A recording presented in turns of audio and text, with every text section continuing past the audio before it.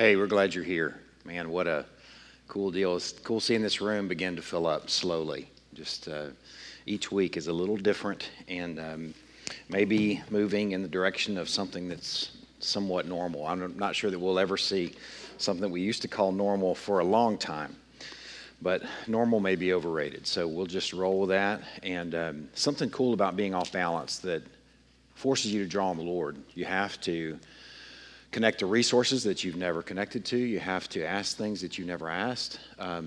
You have to extend mercies toward one another that you would have never had to extend, and considerations toward one another that you might not have ever considered. So it's an unusual season, but it's a season that we have a chance to be stretched, challenged. In those sorts of seasons, you have a chance to be especially aromatic, especially salty. And I know the current term for salty is like angry. I think Daniel reminded me of that the other day. He said, I'm salty about something. And I said, okay, well, good. But it doesn't mean that in my use. So it means being a faithful witness in our context. So we're going to begin our morning or continue our morning in prayer. We're going to pray for a local church. We do that each week. Lots of challenges for our local churches. You can imagine what we're going through. We have no overhead other than the salaries that we pay and a few building upkeep things. The Lord's blessed us. Some of the churches that have just recently built or that have significant debt that could have never seen this coming, I'm sure are stretched and challenged right now. So I think we can lift up our fellow churches, our brothers and sisters in our community, and ask the Lord to provide for them. We can also ask that the Lord would populate our church gatherings again. I mean, that's something that we do. That's part and parcel to being the people of God, is that we gather. So we can pray for our brothers and sisters locally, churches that the Lord will begin to fill those spaces again in time. And we're going to pray specifically for Ridgecrest Baptist Church. We pray surgically each week for another church. We pray for Ridgecrest Baptist Church and Matt Beasley and his family, and for the leadership at Ridgecrest. We're also going to pray for a people group of 15.5 million people, 0.01% of which are believers, Christians. So it's the Kumar people of India. And we're going to pray that the Lord will bless our time together. So we're going to climb into the Word. We're going to have a gospel-centered morning. It is like the marrow of the gospel. So I'm pretty excited about it. Let's pray. Lord, we are thankful that we have the chance to gather this morning. We are thankful for technology, for those that are not able to gather this morning, that they can still connect. And Lord, we pray that you would bind us together through the Spirit this morning, even though we may not be together in person. Lord, we pray that you would speak to us and just equip us, galvanize us, ready us, mobilize us, inspire us, stir us, all the things that we need to be your faithful people in this community, in this world. We want to pray for a local church this morning. Lord, we want to pray for Ridgecrest Baptist Church, for Matt Beasley. We just want to lift up Matt and his family first in this season, as he and his family, I'm sure, are trying to make decisions about school, on just regular life problems and life issues. On top of that, how to chart the course for a church, along with the other leadership of Ridgecrest in a strange season. We want to lift up the leadership of Ridgecrest Baptist Church and ask you to bless them, Lord, as families, as individuals that are worshiping, but then also as leadership for the saints at Ridgecrest. We want to ask you, Lord, to bless Ridgecrest. Just populate their spaces again with incarnate worship and gatherings and all the things that we all enjoy as being the people of God, and just keep them well, Lord. We pray for that as they gather, that you would protect them, that the measures and precautions that they take, or that they exercise, that you would use those to keep them from anyone from getting sick. We just pray for our brothers and sisters at Ridgecrest, and we're thankful for the shared ministry that we have in this community. Lord, pray that you would equip them this morning as they gather, likely right now, and hear from you through the preaching of the word in the next few minutes.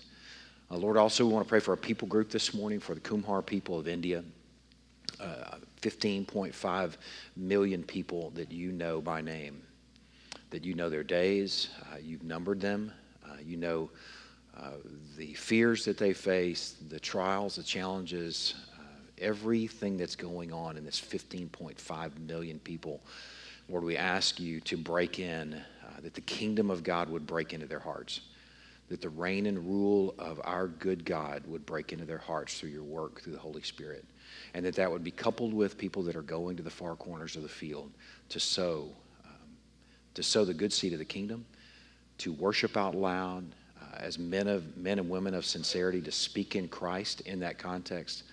And Lord, that you would use that use the scent to connect to those that you are drawing into your people. Lord, we ask you that you would make folks here, that you would mobilize folks who are here, that they just couldn't stay, that they would have to go. Just entrusting this people group to you and asking you to do something awesome. And pray for those workers that may be on the field there right now, that even right now, as we are lifting them up from Greenville, Texas, that you could, if it's an off hour right now, if they're asleep and they wake, that they wake with a sense of courage and confidence, that the brothers and sisters on the other side of the world are lifting them up. They'll be faithful to do what you sent them to do. Lord, we pray that you would bless our time in these next few minutes. What a wonderful, wonderful few minutes we have in store. I'm so thankful for the forgiveness that we have in Christ. I pray that would be front and center in these next few minutes. And praying these things in Christ's precious name. Amen. In September of 2018, you may have recalled the news in our community. It was right here in Dallas. An off-duty police officer, Amber Geiger, was coming home. I haven't really read enough or done enough research to know if she was distracted or fatigued or a combination of the two.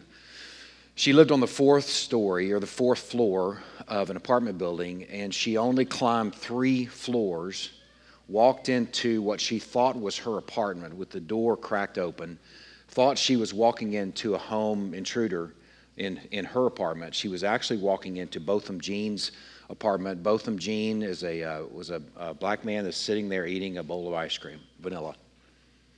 She shot him, and I think he died shortly thereafter. That was in September of 2018. What I'm about to show you took place in October of 2019. So I'd like for you, if you would, just sit back and watch this video for the next few minutes.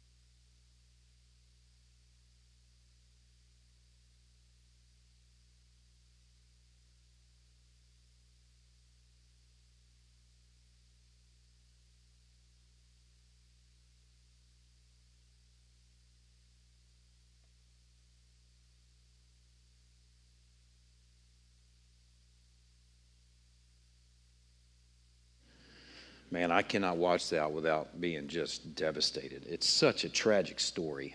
The demand placed on our police officers, again, I don't know her specific circumstances as she walked into the wrong apartment, but man, I know that we expect a lot of our police officers, and I could imagine how easily that can happen.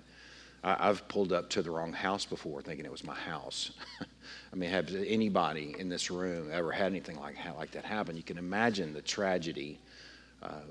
Hopefully you can climb into the tragedy of this event, but then the beautiful, beautiful medicine of forgiveness that we just witnessed from the younger brother, Brant. The word that comes to mind for me is he lavishes forgiveness. And it is beautiful. One of the things that really struck me too that I think we can consider this morning is we can consider that Amber Geiger still going to jail. Okay, she's still going to jail at that point. This was medicine for her. It was not only medicine for us to watch.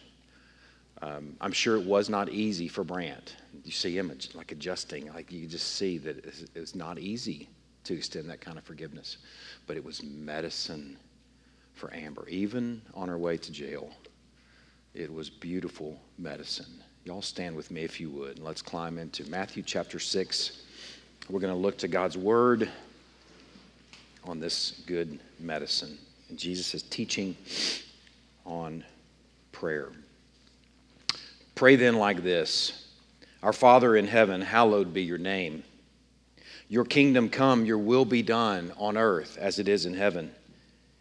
Give us this day our daily bread, and forgive us our debts as we also have forgiven our debtors. And lead us not into temptation, but deliver us from evil. For if you forgive others their trespasses, your heavenly Father will also forgive you. But if you do not forgive others their trespasses, neither will your Father forgive your trespasses. Let's pray.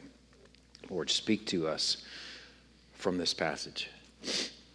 Give us the help that we need, the insight that we need.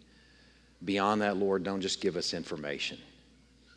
Soften and change our hearts to see not only the forgiveness that we have in Christ, but the wonderful forgiveness that we have to give to others.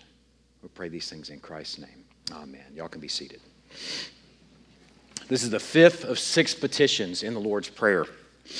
This was supposed to be, the Lord's Prayer was going to be a 2-Sunday investment for us. And here we are on our 11th Sunday. We have one more after this. But this is the 5th petition of 6 of them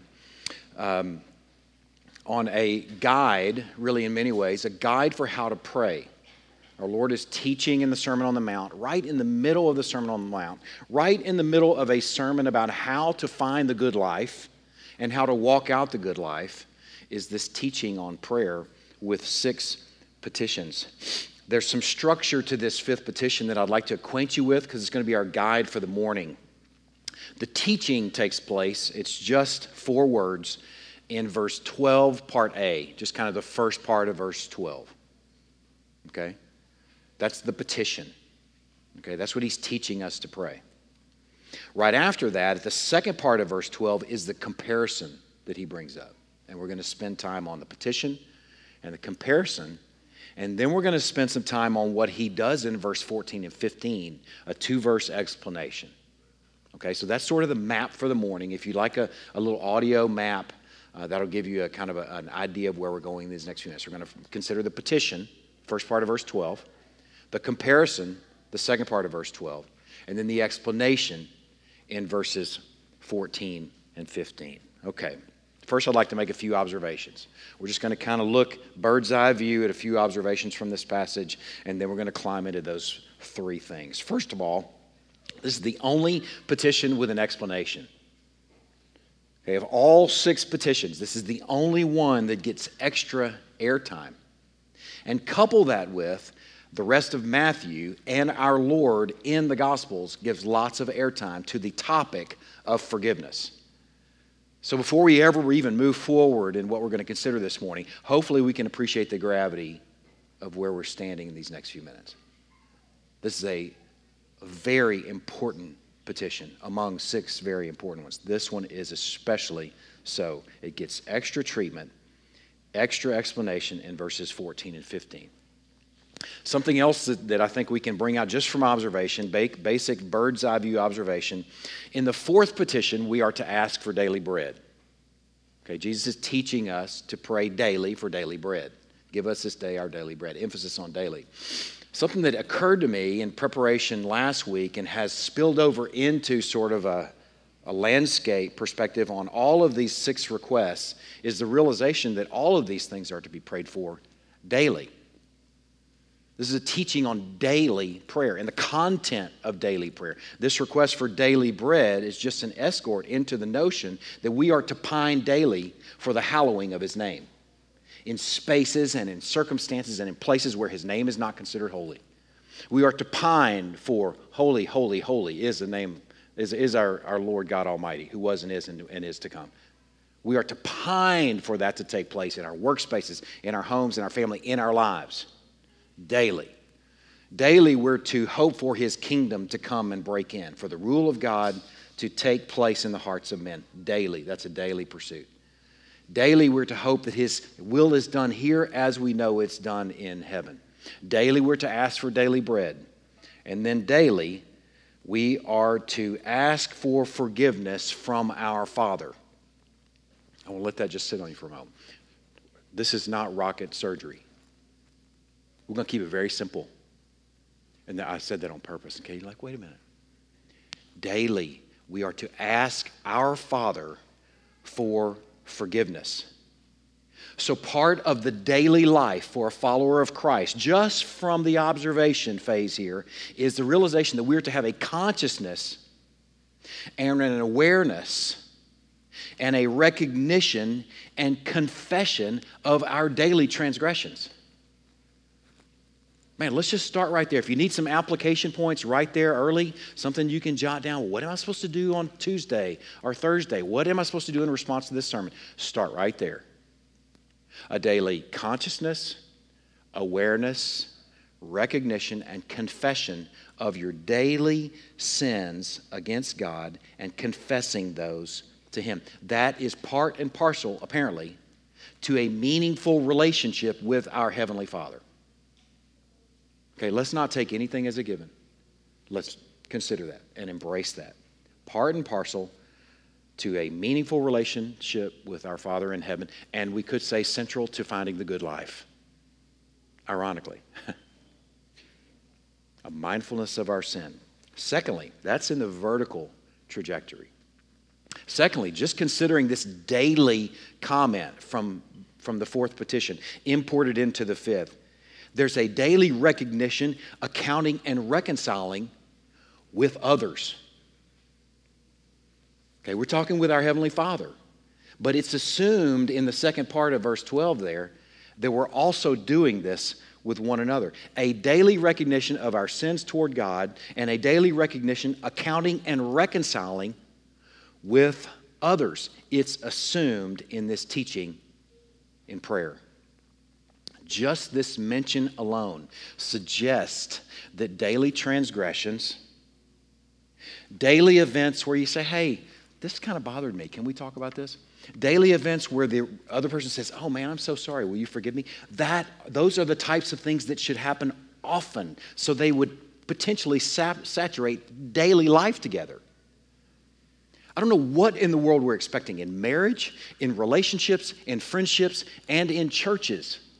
If we want to find a relationship or a church or a marriage or anything, a friendship, that doesn't involve saying frequently, man, I'm really sorry. I really missed this. Please forgive me. And then on the other end, of course I forgive you. Come here, let's hug it out. It's apparently part of daily life. This recognition and confession to our Heavenly Father, but a recognition and daily accounting with one another. I don't know why in the world we expect lives without it. I don't know why in the world we want to run from any relationship that might involve it.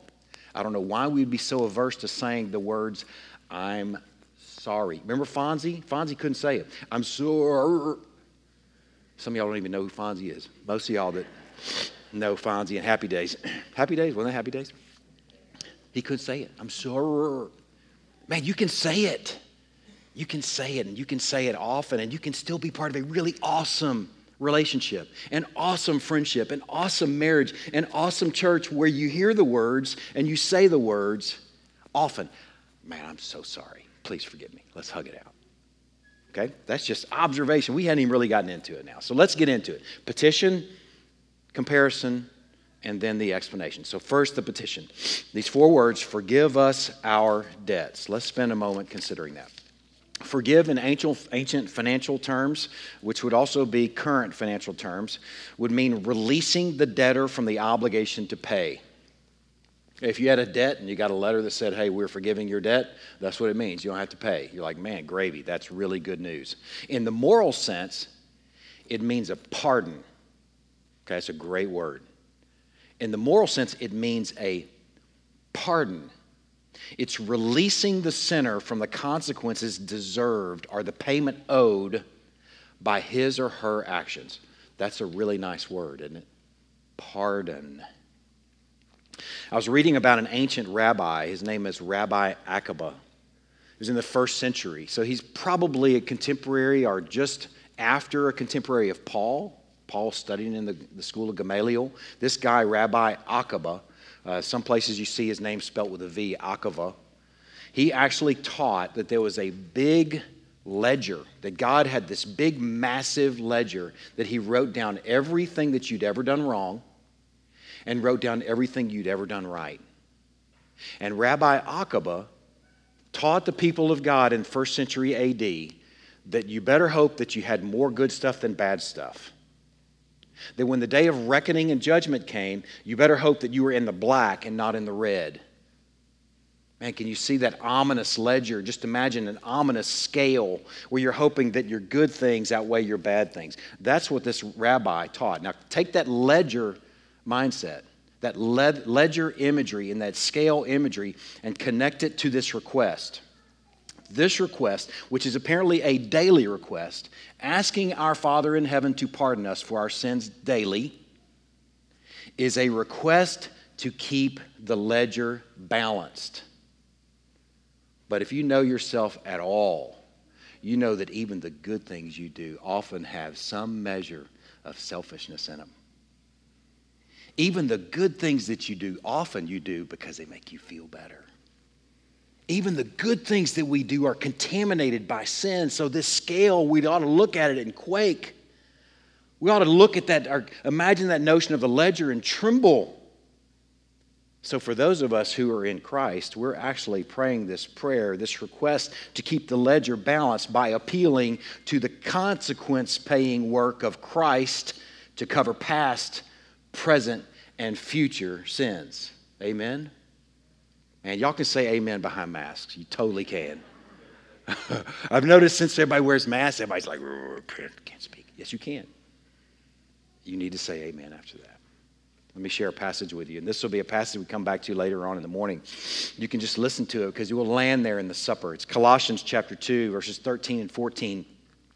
And this was a guy who apparently did not follow this ledger thought, ironically. A 1st century Jew converted to Christianity. And you, who were dead in your trespasses and the uncircumcision of your flesh, God made alive together with him, having forgiven us all our trespasses, by canceling the record of debt, here pardon, that stood against us with its legal demands. This he set aside, nailing it to the cross. Man, here's the beautiful part of this little petition right off the bat. Something that we can consider is that this is a daily venture for us to pray out the gospel. It is being taught to us by the one who won it for us, by the one who paid that price for us. So maybe take that ledger imagery and envision that ledger being covered with the blood of Christ in regards to your past, present, and future sins. Man, that's a beautiful image, isn't it? Maybe imagine that big scale where the good things are supposed to outweigh the bad things, and recognize the bad things that you have done being covered by and weighted by, or unweighted by, maybe that's the term we use, by the blood of Christ. Man, he paid our debt. He won our pardon being nailed to the cross. What would this do alone if we were praying this prayer every single day with that kind of thought? What would this do alone to our gospel-mindedness? If we were praying daily like this, what would this do to our conversations and our reactions and our filters on life circumstances? How would this condition? I mean, let's dream together. Let's imagine together how this might change a people and shape a people. How it might change a family to be praying this daily in this gospel-centered prayer. What would this do to bad news? Right? What would this do to a guy like Brant who lost his brother? Okay, it changes, reframes bad news. So that as terrible as that news was, it was put into a different context in view of his being forgiven through the work of Christ. This would change and does change everything. What would this do to besetting sins? Man, this would change our notion and our view on besetting sins to be praying this gospel-centered, gospel-saturating prayer every single day, reminding us daily of the victory that we already have in Christ. What would this do to our prayer life if we're praying daily regarding our impatience with our family? Men in this room, are any of you not impatient from time to time? Are you ever? There's a couple of you that may not be. Some of you are. Most of you are. A couple of y'all that just super long suffering and gentle, but most of us have a little bit of edge to us. And what would this do to your prayer life to recognize those transgressions daily and to make a daily beeline to the cross? What would that do to your movement as a shepherd in the home to confess that impatience and bring it to the Lord? To confess pride daily and bring it to the Lord? What would it do to confess selfishness? To confess gossip? What would it do to the gossip? To bring that to Him daily and then to make a beeline to that blood that was shed for us that covers that sin. It would change everything. What would it do to gluttony? What would it do to materialism? What would that do to lust? Praying about that every single day. This petition in 12a is wonderful and welcome. Amen? Yes, thank you. It is the essence of the gospel. Forgive us our debts.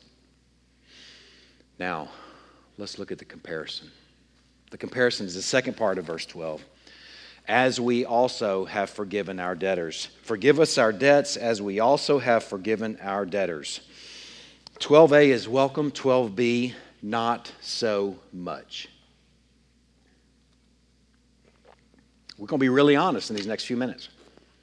12a is welcome. There's not a person in this room that's not like, yes, thank you, Jesus. Thank you, Jesus, for forgiving us our sins. But 12b, did you read, actually appreciate what it says there? Forgive our debts as we have forgiven our debtors. Is that the measure? Wait a second. I'm a little unnerved by that idea. I hope that you are. This is alarming, hopefully, to anyone wearing the same flesh that I wear. How many times have you withheld forgiveness? Is anybody in this room withholding forgiveness right now? From a family member, a friend, a workmate. You're like, well, they hadn't asked for it. I'm asking right now, is anyone in this room withholding forgiveness?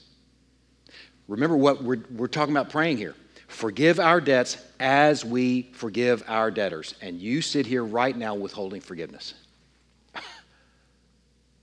I hope you're sort of concerned about that development on the second part of verse 12, along with me. How many times have you withheld forgiveness? How many times have you taken forever to get to the point of forgiveness? What if the Lord did that with us? The transgressions that you have today, you bring those to the Lord, it's like, I'm just not ready. I'm not ready, Lane. Listen, I appreciate what you're bringing to me. I know you're earnest and all, but I'm just not ready to forgive you. Visit with me in a month or so. A couple months maybe. Maybe a couple years, I get to the point where I can forgive you. How often do we withhold forgiveness? How often do we take forever to forgive? How often do we find that time shows us that we never forgave someone in the first place? Right? We just called it something else, but it wasn't truly forgiveness because you despise them. Man, I appreciated that Brant said, I want what's best for you. That sounded like whole and thorough forgiveness. I want good things for you. How many times have you forgiven somebody, but you hope they get hit by a car? Okay, I forgive you, but you hope bad things happen to them. Is there anyone else in the room that's wearing the same flesh that I am that's going, wait a second. If our movement in those ways is the measure by which he forgives us, I'm in trouble. Man, that's alarming. I hope that you're sitting here with me alarmed. How often do we carry bad feelings toward others who've wronged us? Okay, can you just make it just simple like that? How often do we carry bad feelings toward others who have wronged us? How often do we fumble forgiveness? Anybody in this room? Can all of us hopefully connect to that concept and that realization? My thought is, Lord, please don't let us be the measure for your forgiveness toward us. Well, there's some good news here. He actually uses the word here where he says, forgive us our debts as we also have forgiven our debtors. This "as" word there in the original language is actually the least specific of his choices. Words that he used in other places that are much more specific, he did not use that word or those words. In this case, in that case, it would have read like this: forgive us our debts in the measure that we have forgiven our debtors. That'd be frightening, wouldn't it? Forgive us our debts in the measure that we have forgiven our debtors. That's not what it says. It also doesn't say, forgive us our debts just like we have forgiven our debtors. It doesn't say that either.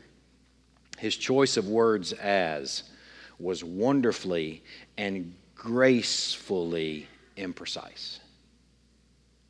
Wonderfully and gracefully imprecise. Thank goodness we're not the measure and model for forgiveness. Okay? I'm not going to let you completely off the hook, though, because he doesn't let us completely off the hook. Actually, we are those sons and daughters of the high King of heaven, of the Father that we pray to, and as he moves, so we move.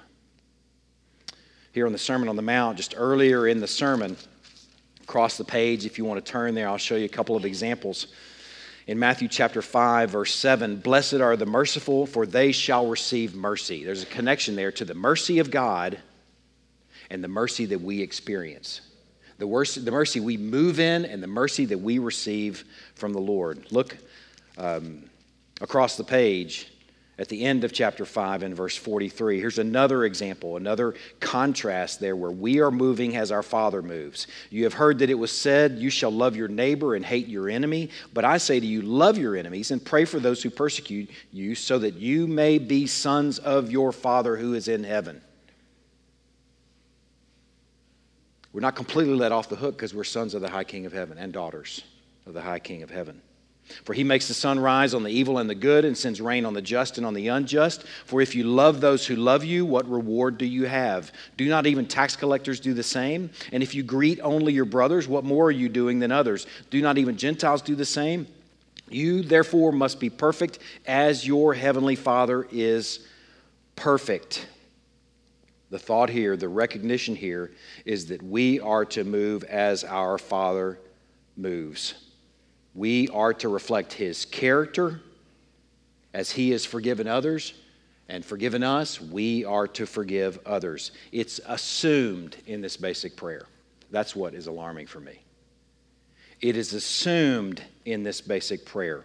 You don't have an option not to forgive. And I'm going to say it right now to everybody in this room. When I did that little diagnostic, are you withholding forgiveness? Are you dragging your feet on forgiveness? Do you have bad feelings toward one another, toward other people, even if they haven't asked for forgiveness yet? You, as a son and daughter of the high King of heaven, do not have an option not to forgive. It's who you are.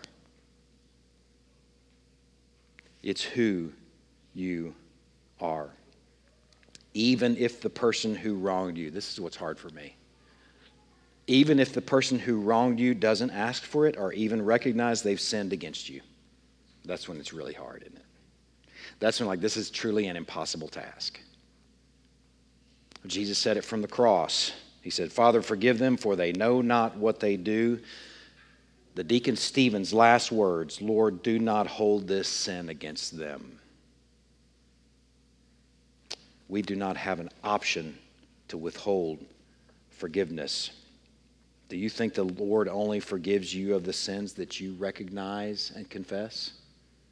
Let's hope not. Because there's plenty of stuff that we do that we don't even know we did. Not forgiving others, I read, is like eating rat poison and waiting for the other person to die. You ever heard that quote? Not forgiving others is like eating rat poison and waiting for the other person to die. Apart from the fact that it'll eat you alive from the inside out, and it'll do grave damage to your mental health and pursuit of the good life, it's not walking in the gospel that won you. To withhold forgiveness from another is not walking in the gospel that won you. The gospel that you're bathing in. It's assumed because it's just who we are. All right, that's the petition, and that's the comparison. Now for the explanation. Verses 14 and 15, you can go ahead and turn to Matthew chapter 18, and I'm going to reread verses 14 and 15, and we're just going to look at a parable. We're going to end our morning with a parable from our Lord. Verses 14 and 15 of the prayer say this. Bring it in, verse 12 again. Forgive us our debts as we also have forgiven our debtors. For if you forgive others their trespasses, your heavenly Father will also forgive you. But if you do not forgive others their trespasses, neither will your Father forgive your trespasses. Okay? If you do not forgive others their trespasses, neither will your Father forgive your trespasses. We're going to look at just a parable from our Lord in chapter 18, which is a chapter dealing with problems between people, brothers and sisters. And brothers and sisters in Christ, ironically. Okay, for those of you that struggle with the thought of having conflict with folks in church, this is medicine. This is a chapter that's written for you. Okay? And you can see a heading right there, mid-chapter. If your brother sins against you, you tell it to the church. You know, that holds all those old steps there in church discipline process. But we're moving down to the parable of the unforgiving servant. Peter came up and said to the Lord, Lord, how often will my brother sin against me and I forgive him? As many as 7 times? And Jesus said to him, I do not say to you 7 times, but 77 times. Therefore, the kingdom of heaven may be compared to a king who wished to settle accounts with his servants. When he began to settle, one was brought to him who owed him 10,000 talents. I'm going to break that down for you here in just a moment. I'll go ahead and tell you what it is right now. A talent is 20 years' wage. I was kind of doing some calculating in my head. 20 years' wage, let's just make it uniform. Now, some of you aren't making this money, and some of you are making well beyond this money. $50,000 a year, just for figuring's sake. Okay, let's say it's $50,000 a year. 20 times $50,000 a year equals, some of you math whizzes know that equals $1 million. Okay, so 10,000 times $1 million, which is not, it's more than $1 billion, but not quite $1 trillion. It's like 10 billion. Okay, it's a lot. And if I'm wrong about that, if there's an engineer in here at L3 and you're like, got your calculator out, you can correct me afterward. But you get the point. It's a cajillion. It might as well be a cajillion. It's more than any of us can imagine. Okay, $10 billion. And since he could not pay, his master ordered him to be sold with his wife and children and all that he had and payment to be made. So the servant fell on his knees, imploring him, have patience with me, and I will pay you everything. And out of pity for him, the master of that servant released him and forgave him the debt. So we've got this ridiculous, impossible debt. Okay, this is an extreme example, a parable. I mean, it's told for the sake of teaching a valuable truth Okay, so it's a profound debt here and something that would be almost unimaginable. It is unimaginable for us. $10 billion. Okay?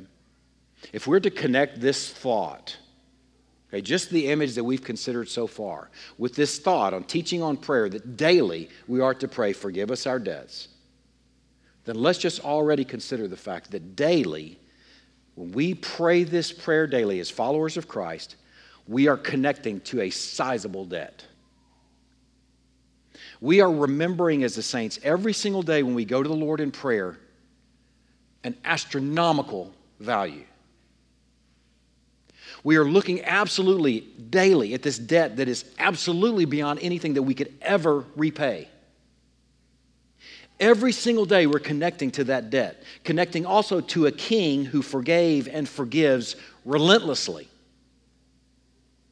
Man, right already, we've got to appreciate that that kind of prayer daily is going to be a good thing to remind you of the unbelievable debt that has already been forgiven us. Even our forgiveness of others can be selfish. You've got to recognize that. Even the good things we do are conditioned by pride and selfishness and all manner of things. Even on our best day, the debt is astronomical and one that we can never repay. All right, let's go back to our parable and see where this thing goes. Continuing in verse 28. But when that same servant, slave number one, went out, he found one of his fellow servants who owed him 100 denarii. 100 denarii is a third of a year's wage, 100 days' wage. Okay, so if we're going to go with that same value, $50,000, we're talking about $17,000. Okay, can I just go ahead and interject something right here? Some of you have had some grievous things done to you. Lots of us have had bad things really happen to you. I know stories in this room of the horrific things that have been done to some of you. And I'll just tell you right now, this parable at least acknowledges that. $17,000 is nothing to sneeze at. For someone who earns $50,000 a year, if someone owed you $17,000, that's nothing to sneeze at, right? We're not talking $5. We're not talking $10. Our good Lord seems to acknowledge here that we have experienced grievous harm. $17,000 is significant. That's good money right up in there. So for this guy to be hacked about $17,000 without the first part of the story, you can totally get it, right? $17,000, nothing to sneeze at, buddy. You owe me the money. So let's connect to that thought. When the servant went out, he found one of his fellow servants who owed him $17,000, and seizing him, he began to choke him, saying, "Pay what you owe." So his fellow servant fell down and pleaded with him, "Have patience on me, I will pay." He refused and went and put him in prison until he should pay his debt. If you didn't have the first part of the story, you can get it. If some of us are withholding forgiveness in this room, but we didn't have the first part of our story, you could almost get it, couldn't you? Man, do you know what happened to me when I was a kid? Man, let me tell you what my parents did. Horrific stuff. Some of you had horrific stuff done to you as a friend, as an employee, as a spouse. I'm acknowledging that. Our Lord acknowledged that, I think, with a $17,000 value, a third of a year's wage. But we have a first part of our story, don't we? We're not living in just the second part of our story with the rest of the world that wants to get even. We're living with this whole first part of the story where the king has forgiven our astronomical debt, and we're connecting that every single day, right? Praying every single day. Conditioning us then to put that $17,000 debt in perspective. Reframing it every single day for those transgressions that are done against us. Man, that changes everything. We know the heartbreak of this first slave and the lack of forgiveness of debt, lack of pardon extended to the second slave, and that's us if we aren't forgiving others. Now look what that says to the world around us. When his fellow servants saw what had taken place, they were greatly distressed, and they went and reported to their master all that had taken place. Can you just consider for a moment the effect that what it has for other people when we withhold forgiveness from others and yet we're preaching Christ or we're sharing Christ and we're walking out our faith, we're wanting to be salty, bright, and aromatic in our workspaces, but we're withholding forgiveness from others? Your gospel message is bankrupt. It's a farce. It's a joke. They called it right here hypocrisy. Man, put that back in perspective and go, wait a second, I got to connect to the first part of the story so I can walk out the second part of the story, and then I'm not walking in hypocrisy with those around me. And those around me can hopefully see the beauty and scandal of the first part of the story because of how we're moving with our $17,000 debt. Man, that changes everything. It reframes a lot of stuff.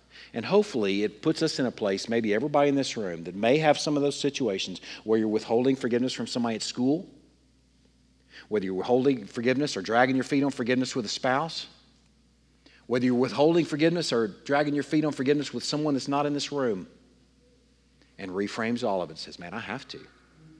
It's who I am. And I want people to know the Lord that has forgiven me in the first part of this story. So I have to forgive the second part. Man, that changes everything. So his master summoned him and said to him, you wicked servant, I forgave you all that debt because you pleaded with me. And should you not have also had mercy on your fellow servant as I had mercy on you? And in anger, his master delivered him to the jailers until he should pay all his debt. In other words, for eternity. He's not paying back $10 billion. So also my heavenly Father will do to you, every one of you, if you do not forgive your brother from your heart. The final appeal in this parable is forgive your brother from your heart. Not just with your mouth. Not just with lip service, making nice and glad-handing. But from your heart, forgiving your brother. It's just who you are.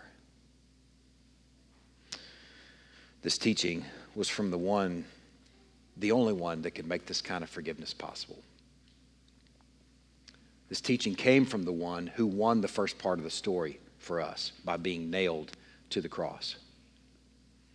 Unlike a pardon, unlike a forgiven debt, in the case of our Lord, in the case of our sins, past, present, and future, the debt was actually paid in full.